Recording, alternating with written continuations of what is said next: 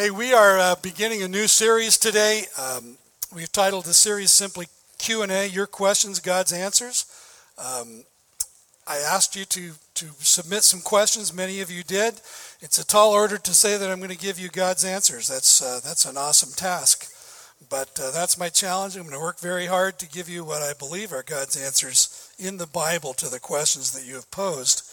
And when I give you my own opinion, to acknowledge it as my opinion. In your program this morning is a listing. It's actually on the back of this picture. You don't have the lovely picture, but this is on the other side. The Q&A series schedule, and that's where we're going for this. Interestingly, after the deadline, we received a flurry of additional questions, and many of them were very, very good questions. So if your question didn't make the list for this series, I apologize.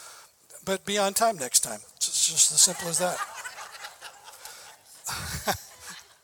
No, seriously, there's some great questions. And so what I'm going to try to do is because some of them relate to the questions that we chose for this schedule, I'm going to try to answer some of them as we move along. And others, I will write you a personal response. How's that? Is that fair? Okay. All right, so the question that leads off this series is this: why should I accept the Bible as God's authoritative word? It's a good question. It's a great question. And it's a timely question for this generation in which most people have come to regard the Bible as historically unreliable, scientifically impossible, culturally regressive, and therefore obsolete and irrelevant to our lives. And it's likely that at some point you've struggled with questions like that pertaining to the reliability of the Bible, the credibility of the church's claims regarding its authority, with regard to your personal faith and the ways that you choose to live your life. And if that describes you, then hopefully you'll find benefit in this message. I know that I personally have struggled with those questions in my life. I want to warn you ahead of time that this morning that this particular message is going to be like trying to get a drink out of a fire hydrant. You're going to get more on you than in you. And I'm going to move quickly because I have a lot to share. So in your program is a form for taking notes. I want to encourage you to do that. And I will try to make sure that I help you fill in all those blanks. Also, this message is going to be up on our website, hopefully by midweek, so that you can listen to it again if you choose to do that, or download it to your own device and listen to it elsewhere. In LifePoint Church's statement of beliefs is this statement regarding what we believe about and teach about the Bible. We believe that the Bible is the inspired Word of God, that human authors were moved by the Holy Spirit to write the very words of Scripture. We believe that the Bible is true and without error and is supremely authoritative for our lives. That's our position as a church on this subject. I want you to know two things this morning as we enter into this study together. First, the Christian faith really does require belief in the Bible. Christians have always been people of the book. Paul probably captured this best in his letter to his protege Timothy in 2 Timothy 3:14 and 15, where he wrote, "But as for you, Timothy, continue in what you have learned and have firmly believed, knowing from whom you learned it, and how from childhood you have been acquainted with the sacred writings, which are able," listen to this, "which are able to make you wise for salvation through faith in Christ Jesus." And what Paul is saying is that it's the Scriptures that lead us to Jesus.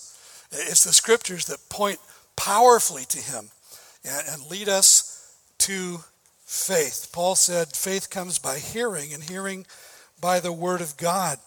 To the Christ followers in Thessalonica, Paul wrote, "We never stop thanking God that when you received His message from us, you didn't think of our words as mere human ideas." Hear that phrase, mere human ideas. Many people think that's what the Bible is full of. You accepted what we said as the very Word of God, which of course it is, and this Word continues to work in you who believe. It's the Word of God, not mere human ideas. And so the Apostle Peter urged his readers, like newborn infants, Long for the pure spiritual milk of the word, that by it you may grow up into salvation, if indeed you have tasted that the Lord is good. You will not be led to faith without the word of God. You won't grow up in the spirit, in your spiritual life and your walk with God without his word. You have to have a steady diet of the scriptures to grow spiritually. Second, I want you to know that you can be confident that the Bible is God's word. You can have that confidence. And with that goal in mind this morning, I want to share with you just 5 positive points of evidence that point to the Bible as God's word, and then because it's God's word, that it's authoritative for our lives. Also want you to know that we're only scratching the surface this morning. I'm just going to ski across the top of some really, really big concepts. And so I want to urge you to take each of these points of evidence as avenues for further study, further exploration. So let's just dive in. The first point of evidence is this, that the Bible's uniqueness among all of the other holy books of all of the world's religions. And as we do that comparison, we find that the Bible really stands alone among all the other books. It's unique and different from all the others. It's unique in its view of the triune God, its view of the person and work of Jesus Christ, the person and work of the Holy Spirit, doctrine of origins or creation, its view of humanity, of sin and redemption, of salvation, of life after death, just to name a few. Other religions, and I will say this, man-made religions, teach that a man can earn salvation, a man or woman can earn salvation through various religious practices, good works, living a good life. The Bible explains that, by contrast, that man is sinful, that man is deserving of God's judgment, that no amount of good works before God could ever remove our guilt. God himself solves our problem by becoming a man in the person of Jesus, taking on human flesh, living a perfect life, offering himself as the atoning sacrifice for our sin. He bore our punishment at the cross, yours and mine, in our place as our substitute. Man-made religions are about what people can do to merit their God's favor, to please him, and so to earn salvation. But the Bible is all about what God has already done for us in Jesus Christ. The operative word in every other religion besides Christianity is the word do.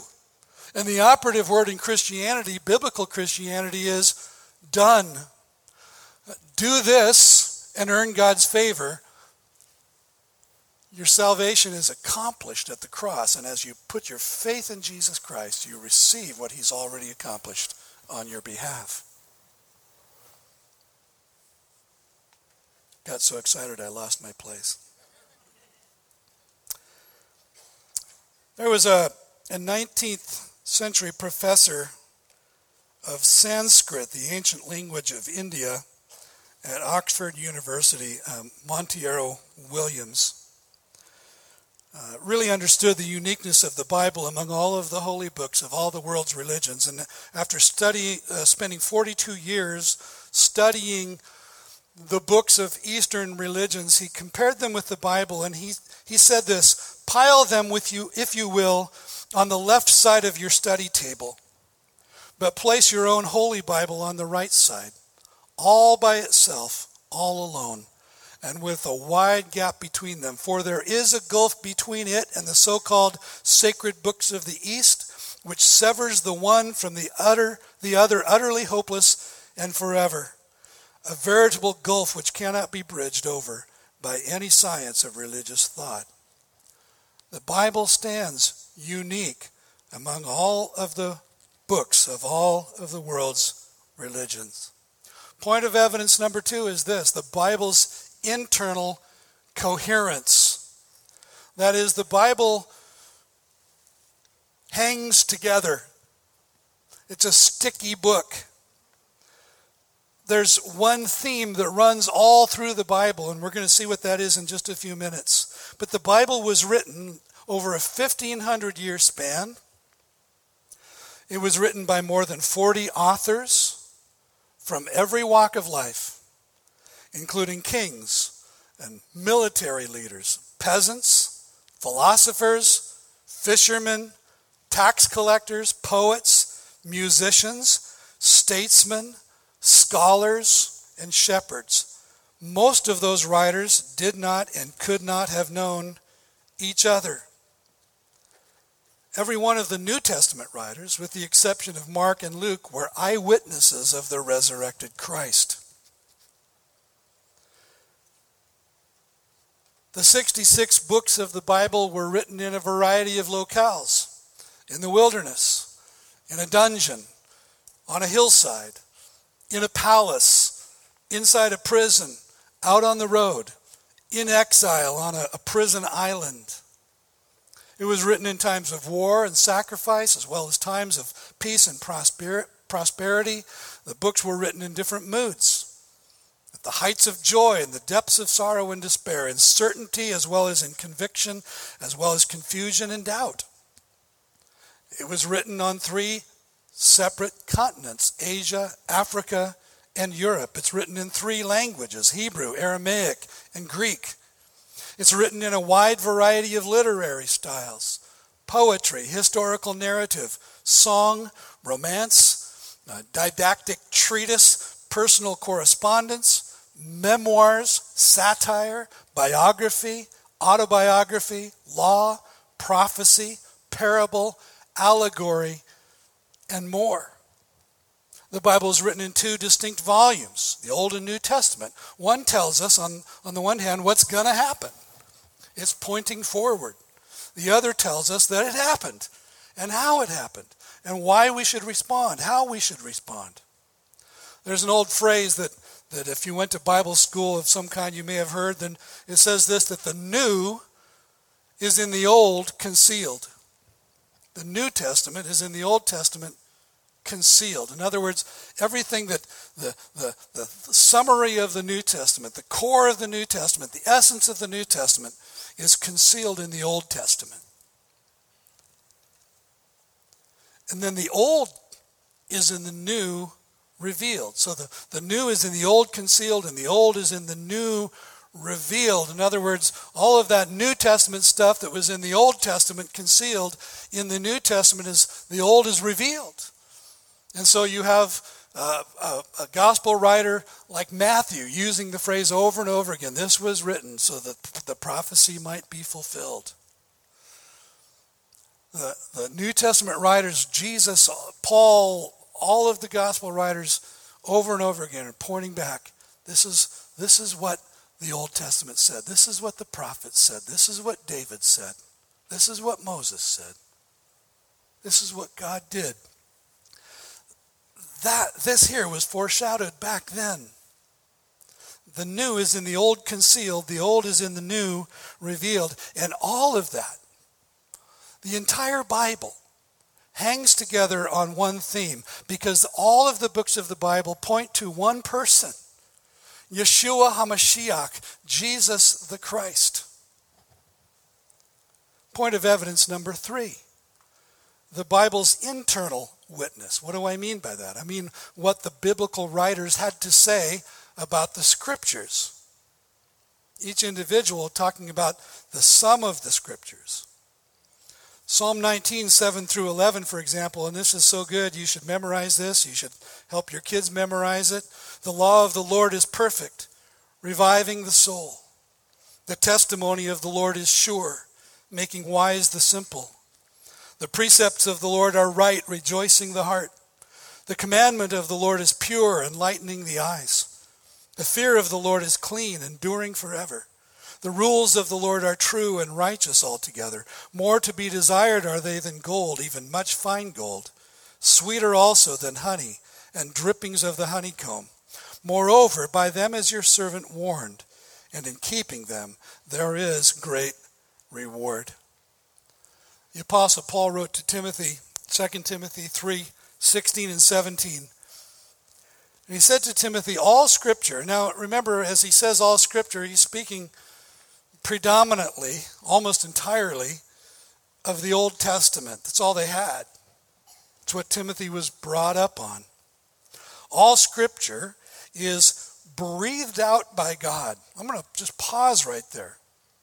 The $50,000 Greek word there is theopneustos. Theo, God, pneustos, breath. So that Paul is saying that the source of Scripture is God breathing it out. The wind of the Spirit, the breath of God. And so it can properly be called the Word of God, profitable then, because it's from God, and because it's authoritative, he says, profitable then for teaching, for reproof, which is saying, you're off track. That's what reproof is. You're off track. For correction. Here's how to get back on track. For training in righteousness. That you can stay on the right track in the future. That the man of God or the woman of God may be complete. The word is the word also translated mature in other places. Finished product. Mature. The man of God may be complete, equipped for every good work. The Word of God is needed to live the life that God has called you, designed you, saved you, died for you to live. Peter, 2 Peter 1:16, verses 19 through 21, for we did not follow cleverly devised myths. Pause right there again. We did not follow cleverly devised myths when we made known to you the power and coming of our Lord Jesus Christ. This isn't made up. These aren't fables. These aren't myths. These aren't fantastical imaginings that we came up with sitting around a campfire one night. Let's create a religion, guys. What do you think? Paul said none of that could possibly be true. He says, but we were eyewitnesses of his majesty. We were eyewitnesses of his majesty. And now he's talking again about the apostles, the eyewitnesses to the resurrected Christ. And so he says, we have the prophetic word more fully confirmed. What the prophet said is more fully confirmed in Christ, to which you will do well to pay attention as to a lamp shining in a dark place. You ever feel like you're living in a dark place? Until the day dawns and the morning star rises in your hearts, which I think is a reference to the coming of Christ. Knowing this, first of all, that no prophecy of Scripture comes from someone's own interpretation. Again, there's so many criticisms of the Bible, aren't there? That this is just someone's good idea, this is just someone's interpretation, that it was made up at the time of Christ or shortly thereafter. None of that is true. For no prophecy was ever produced by the will of man, but men spoke from God as they were carried along by the Holy Spirit. Now, that's the same picture as the breath of God. Because that expression, being carried along by the Holy Spirit, comes from the world of sailing. It's a nautical term that's used there. And it's simply the picture of someone raising their sails and the wind catching the sail and carrying them along. You can say, well, certainly there are prophecies produced by the will of man. There are false prophecies, and that's true. The test in the Old Testament for a prophet is what this prophet is saying actually coming true? Is it being fulfilled? So yeah, there's false prophecy, but certainly Peter is not referring to that. He's talking about the prophecies that are in the Bible, the canon of Scripture. Prophet Isaiah said, the grass withers, the flower fades, but the word of our God will stand forever.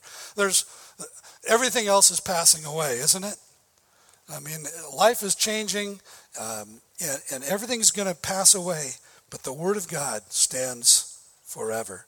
And that's just a small part of what the biblical writers had to say about the Scriptures. But I mentioned earlier that the common theme of the whole Bible is Jesus. The whole Bible from Genesis to Revelation is about Jesus. The Old Testament points to him, the New Testament reveals him and explains him. And if you're taking notes, I just want you to put your pen down for just a moment. Okay? Just put it down because you're not going to be able to follow this. It's going to move too fast. Just listen, and then if you want, somebody asked if I would publish this list, and I will. But this has to do, again, with the biblical writer's consistent testimony regarding Jesus. In Genesis, Jesus is the seed of the woman, the promised Redeemer. In Exodus, he is the Passover lamb. In Leviticus, he is the high priest. In Numbers, he's the cloud and the pillar of fire. In Deuteronomy, he's the prophet like Moses. In Joshua, he's the commander of the army of the Lord. In Judges, he's the judge and lawgiver. In Ruth, he's the kinsman redeemer.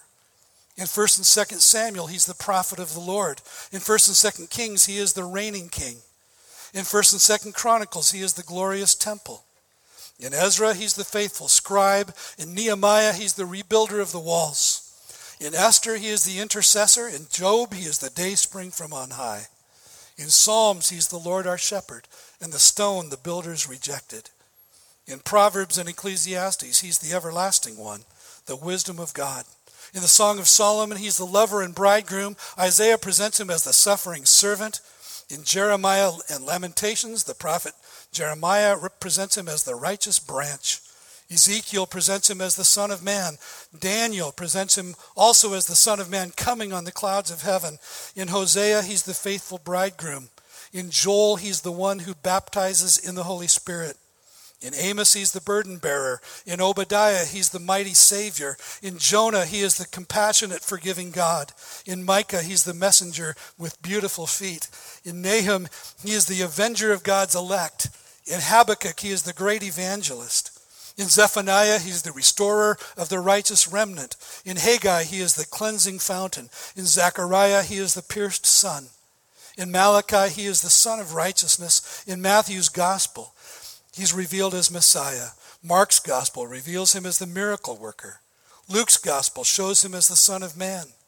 John's gospel reveals him as the Son of God, the resurrection and the life. In Acts, Luke shows him as the ascended Lord, the Prince of Life, the hope of Israel. Paul points to Jesus in Romans as the one who justifies. To the Corinthians, Paul presents Jesus as the last Adam. To the Galatians, he is the one who sets us free. To the Ephesians, he's the peacemaker. To the Philippians, he is the God who meets our every need. To the Colossians, he's the fullness of the Godhead, the image of the invisible God. To the Thessalonians, he's the soon-coming King. Paul presents Jesus to Timothy as the one who came into the world to save sinners, the mediator between God and man. Paul wrote to Titus about Jesus, who is our blessed hope. To Philemon, Paul presented Jesus as the friend who sticks closer than a brother. In Hebrews, we find Jesus to be the creator, the author and perfecter of our faith, the high priest who offers one sacrifice for all sin, for all people, for all time. James shows us Jesus as the Lord of glory, the judge, our forgiver and healer. Peter declares Jesus to be the suffering Savior, the living stone, the chief shepherd. John's letters show us Jesus as the word of life, our advocate with the Father, the lover of our souls. Jude calls him the only God, our Savior, the one who is able to keep us from stumbling and to present us faultless before the throne of God. Revelation celebrates him as the Lion of the tribe of Judah, the Lamb who was slain, the one who alone is worthy of our worship, the King of kings and the Lord of lords. Amen. Amen. See, the Bible is about Jesus from first to last, from Genesis to Revelation. History is his story. The internal coherence of the Bible, the glue that binds it all together, 66 books written over 1,500 years by 40 authors on 3 different continents and 3 different languages. The thing that binds that all together is its focus on Messiah Jesus. And then there's the witness of fulfilled prophecy.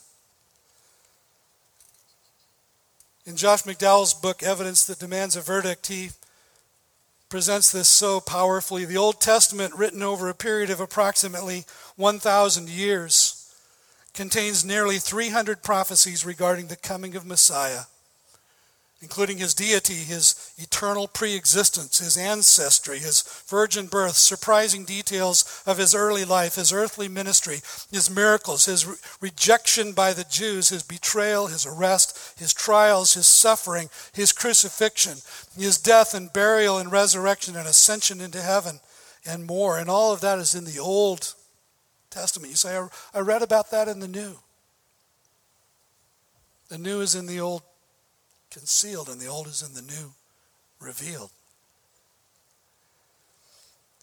And each of those prophecies, over 300, can be shown to have been fulfilled in the person and work of Jesus of Nazareth, establishing his credentials as the promised Messiah, and again validating the reliability of the biblical scriptures. Well, a man named Peter Stoner wrote a book. How'd you like to have the name Stoner stuck to you? He wrote a book. That just came to me. I'm sorry. It just erupted.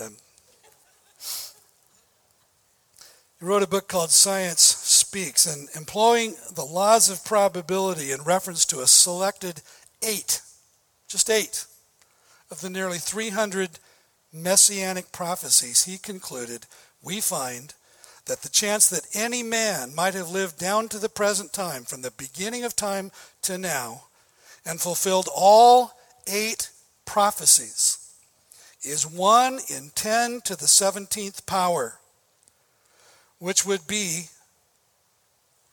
1 in 100 quadrillion. Now that's a bigger number than I can even begin to think about. It just kind of makes your head explode. 1 in 10 to the 17th, 1 in 100 quadrillion. And then he considered 48 of the messianic prophecies, and he concluded that the probability of any one man living down to the present fulfilled all 48 would be 1 in 10 to the 157th power. Now, I didn't even know how to pronounce this word. I had to look it up and find a pronunciation. 1 in 10 unquinquagintillion. Never even heard that word before. 1 in 10 to the 157th power. There was a scientist in the first service, Keith McLean. He came to me between services. He said, Jim, do you know the figure for the number of atoms in the universe? I said, well, of course I do. Everyone knows that.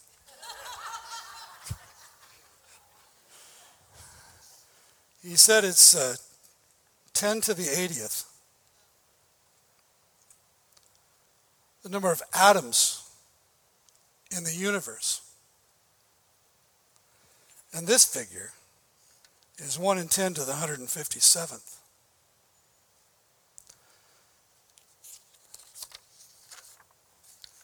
It's mind-boggling, isn't it? Doesn't it make your head explode? Stoner gave an illustration, and it's in McDowell's book, Evidence That Demands a Verdict, but he gave an illustration for this number, the first number actually, 1 in 100 quadrillion. He said, take a silver dollar, actually take enough silver dollars to fill the state of Texas 1 foot deep in silver dollars. Everything's big in Texas, right? Foot deep, silver dollars in Texas. Ask a man to pick up one of those silver dollars and just huck it into the middle of Texas. Then take a Texas-sized stick and stir it all up. Stir that silver dollar in. And then blindfold that man and turn him loose in Texas to find that one silver dollar. The likelihood that he would find the one that he had thrown into the state of Texas would be 1 in 10 to the 17th power. What does all that mean? It means that for the discerning, God has left no uncertainty as to the identity of the Messiah, his one and only Son, Jesus Christ. But realize that these are just the prophecies regarding Messiah. Just the prophecies regarding him. It doesn't include the hundreds, maybe thousands of other biblical prophecies regarding people and nations and events, historical events that have been fulfilled or are yet to be fulfilled. You see, fulfilled prophecy validates undeniably the identity of Christ and the reliability and authority of the Bible. Point of evidence number 4. The witness of Jesus regarding the Scriptures, what Jesus himself had to say about the biblical Scriptures. In Matthew 5:17-19, Jesus said this, "Do not think that I have come to abolish the law or the prophets." Sometimes you'll hear people say that. Well, Jesus came and he abolished the law and the prophets. That's not what he said. He said, "I have not come to abolish them, but to fulfill them." And we might just pause there and observe that Jesus is the unique one who could. He was the only one who could. "For truly," he goes on and says, "I say to you, until heaven and earth pass away, not an iota, not a dot, will pass from the law until all is accomplished. Therefore, whoever relaxes one of the least of these commandments and teaches others to do the same will be called least in the kingdom of heaven. But whoever does them and teaches them will be called great in the kingdom of heaven." In another place, in John chapter 5, in one of Jesus' famous confrontations with the Pharisees, in the middle of his conversation, he said these 4 words, "Scripture cannot be broken." Scripture cannot be broken. In other words, Jesus was saying God's word is the last word. And in the context, we might add, if we read the broader context, we might add that Jesus was also making this claim that I am the one uniquely qualified to interpret God's word. In Matthew 24-35, he said to his disciples, "Heaven and earth will pass away, but my words will not pass away." In other words, my words, Jesus said, bear an authority equal to God's word, an eternal steadfastness equal to God's word, because I am He. Because I am He.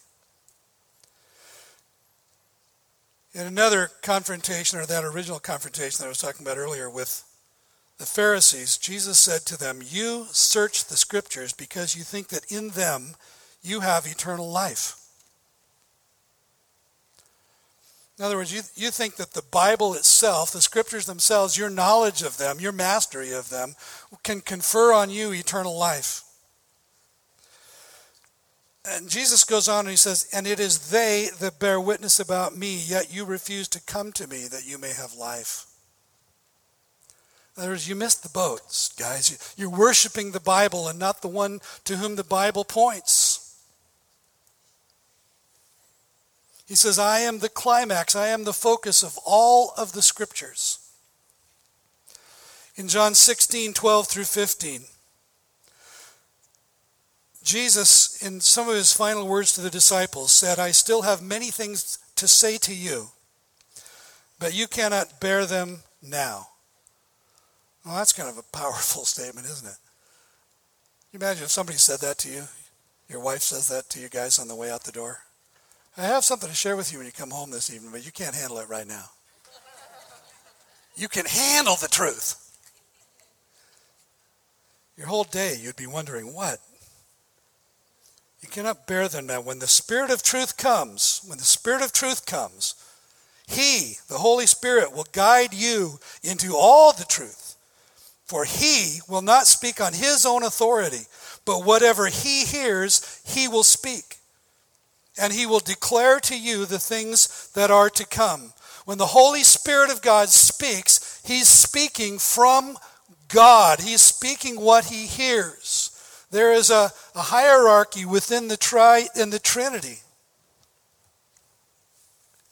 He will not speak on his own authority, but whatever he hears, he will speak. He will declare to you the things that are to come. He, the Holy Spirit, God the Holy Spirit, will glorify me, God the Son, for he, God the Holy Spirit, will take what is mine and declare it to you. All that the Father has is mine. Therefore I said that he will take what is mine and declare it to you. So Jesus is saying to the disciples, guys, I'm out of here, but I'm going to continue to communicate with you by the Holy Spirit. Therefore, as you speak what he gives you, you will be speaking on my behalf. And so Jesus in this affirms that the apostles would speak on his behalf, and that therefore their teaching would possess divine authority. I'm just about done. Point of evidence number 5, the Bible's external support. What's out there, outside the Bible, that supports what the Bible is saying? And the first source of that support that I always think of is biblical archaeology. Any archaeology buffs in here? Thank you, Teresa. You and I are alone in this. I love archaeology.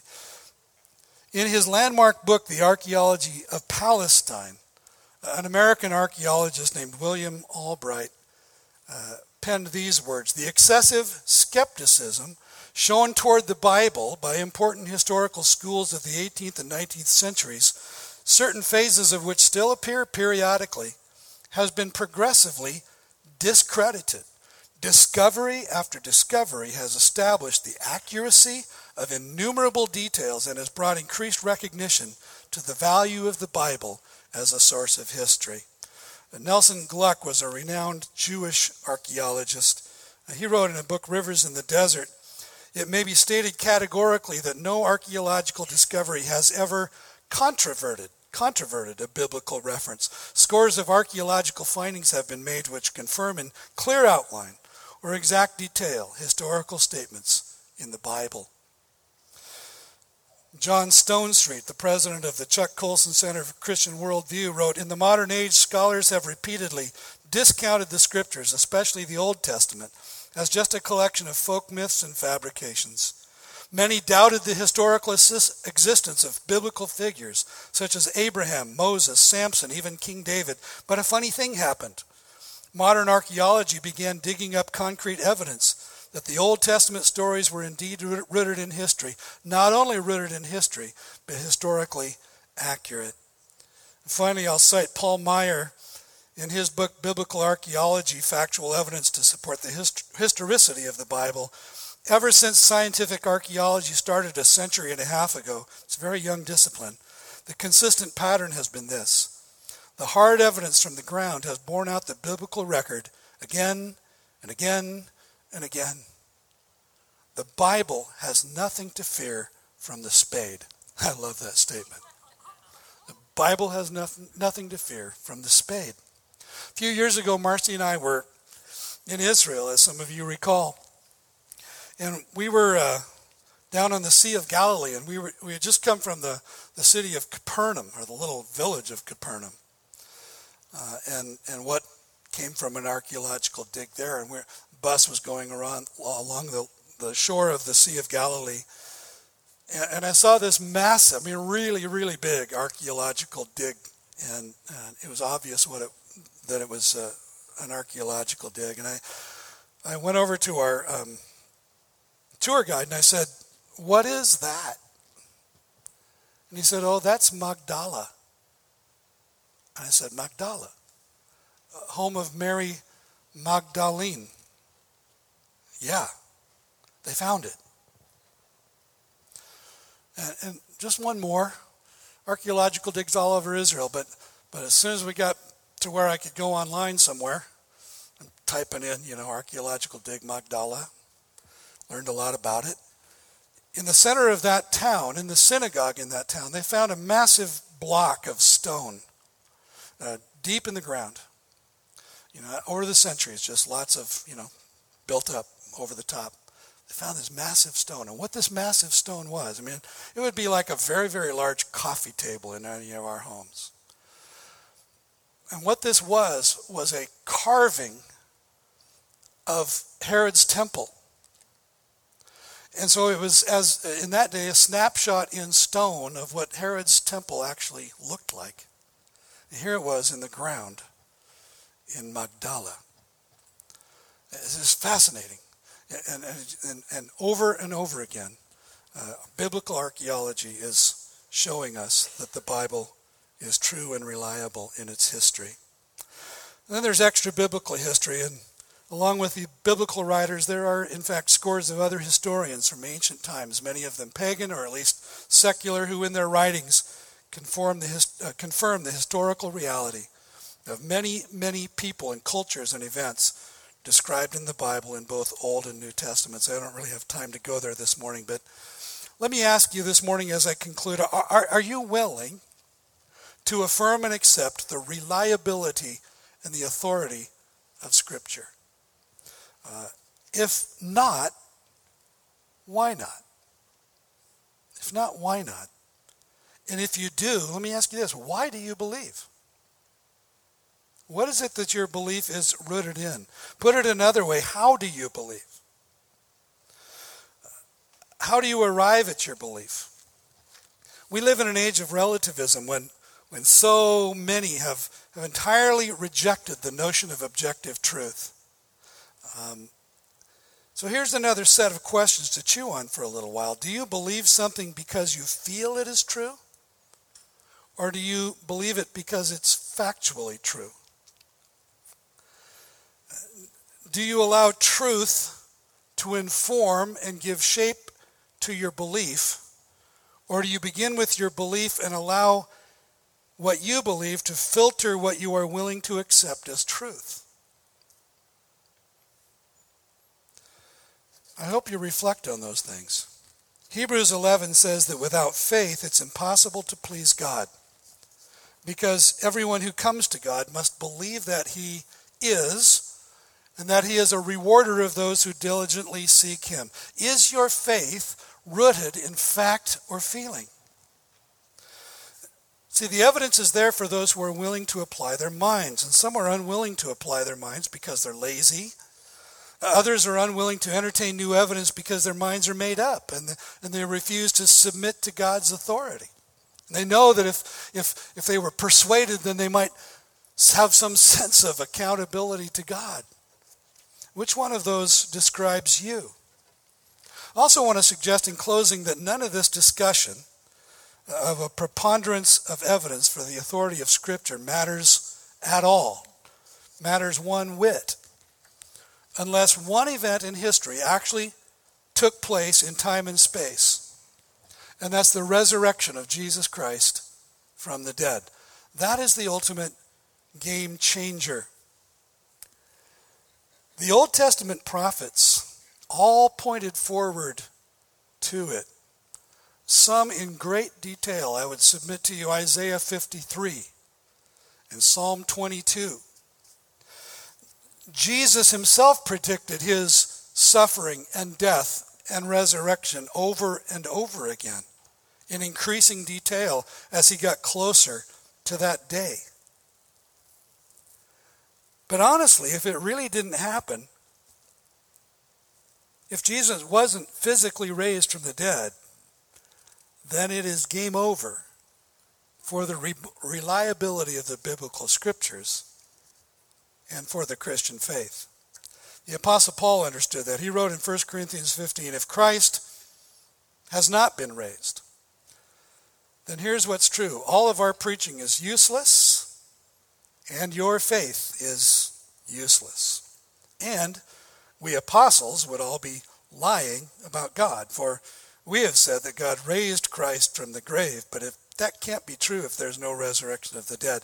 And if there is no resurrection of the dead, then Christ has not been raised. And if Christ has not been raised, then here's what also is true. Your faith is useless and you are still guilty of your sins. In that case, all who have died believing in Christ are lost.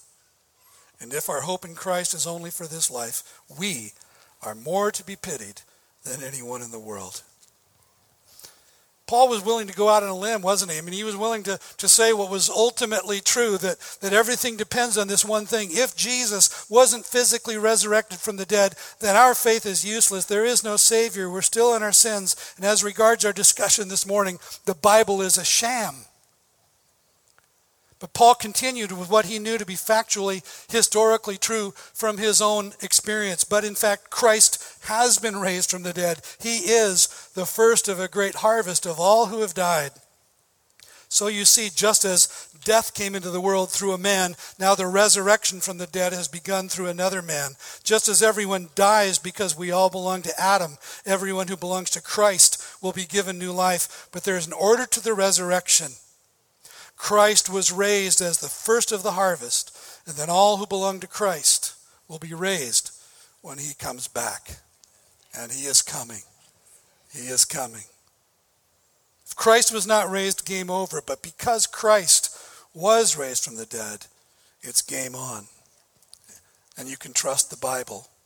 And through personal faith in Jesus Christ, you can pass from being a member of Adam's family to a member of Jesus' family, a child of God. It's my prayer for you this morning. Let's pray. Lord, thank you that you have given us great assurance that your word is true, and we can rely on it.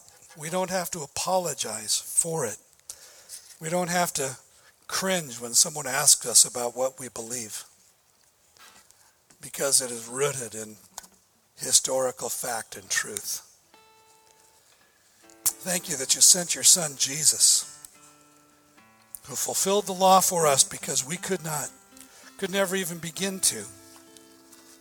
Thank you that he died in our place as the complete atonement, the perfect sacrifice, the complete covering for all of our sin, all of our failure before you. And thank you that he was raised from death to life, defeating the power of death, defeating the power of sin on our behalf, that we could be forgiven and we could be reconciled to God, and we could be confident that eternity is open to us in heaven. Lord, I pray for those today who are standing on that line, wondering, do I step over? Do I lean into Jesus? Do I trust him? Lord, I pray that today might be the day that you would grant them that gift of faith that leads to life, and that they would know forgiveness, and they would become the new creation that you promised we would become. As we come to your table, Lord, we remember you. We celebrate your death and your burial and resurrection, and we remember the shed blood that was shed for us, the body that was given for us. Thank you that you invite everyone who has trusted in you to this table, this remembrance, this celebration. We pray it in your name. Amen.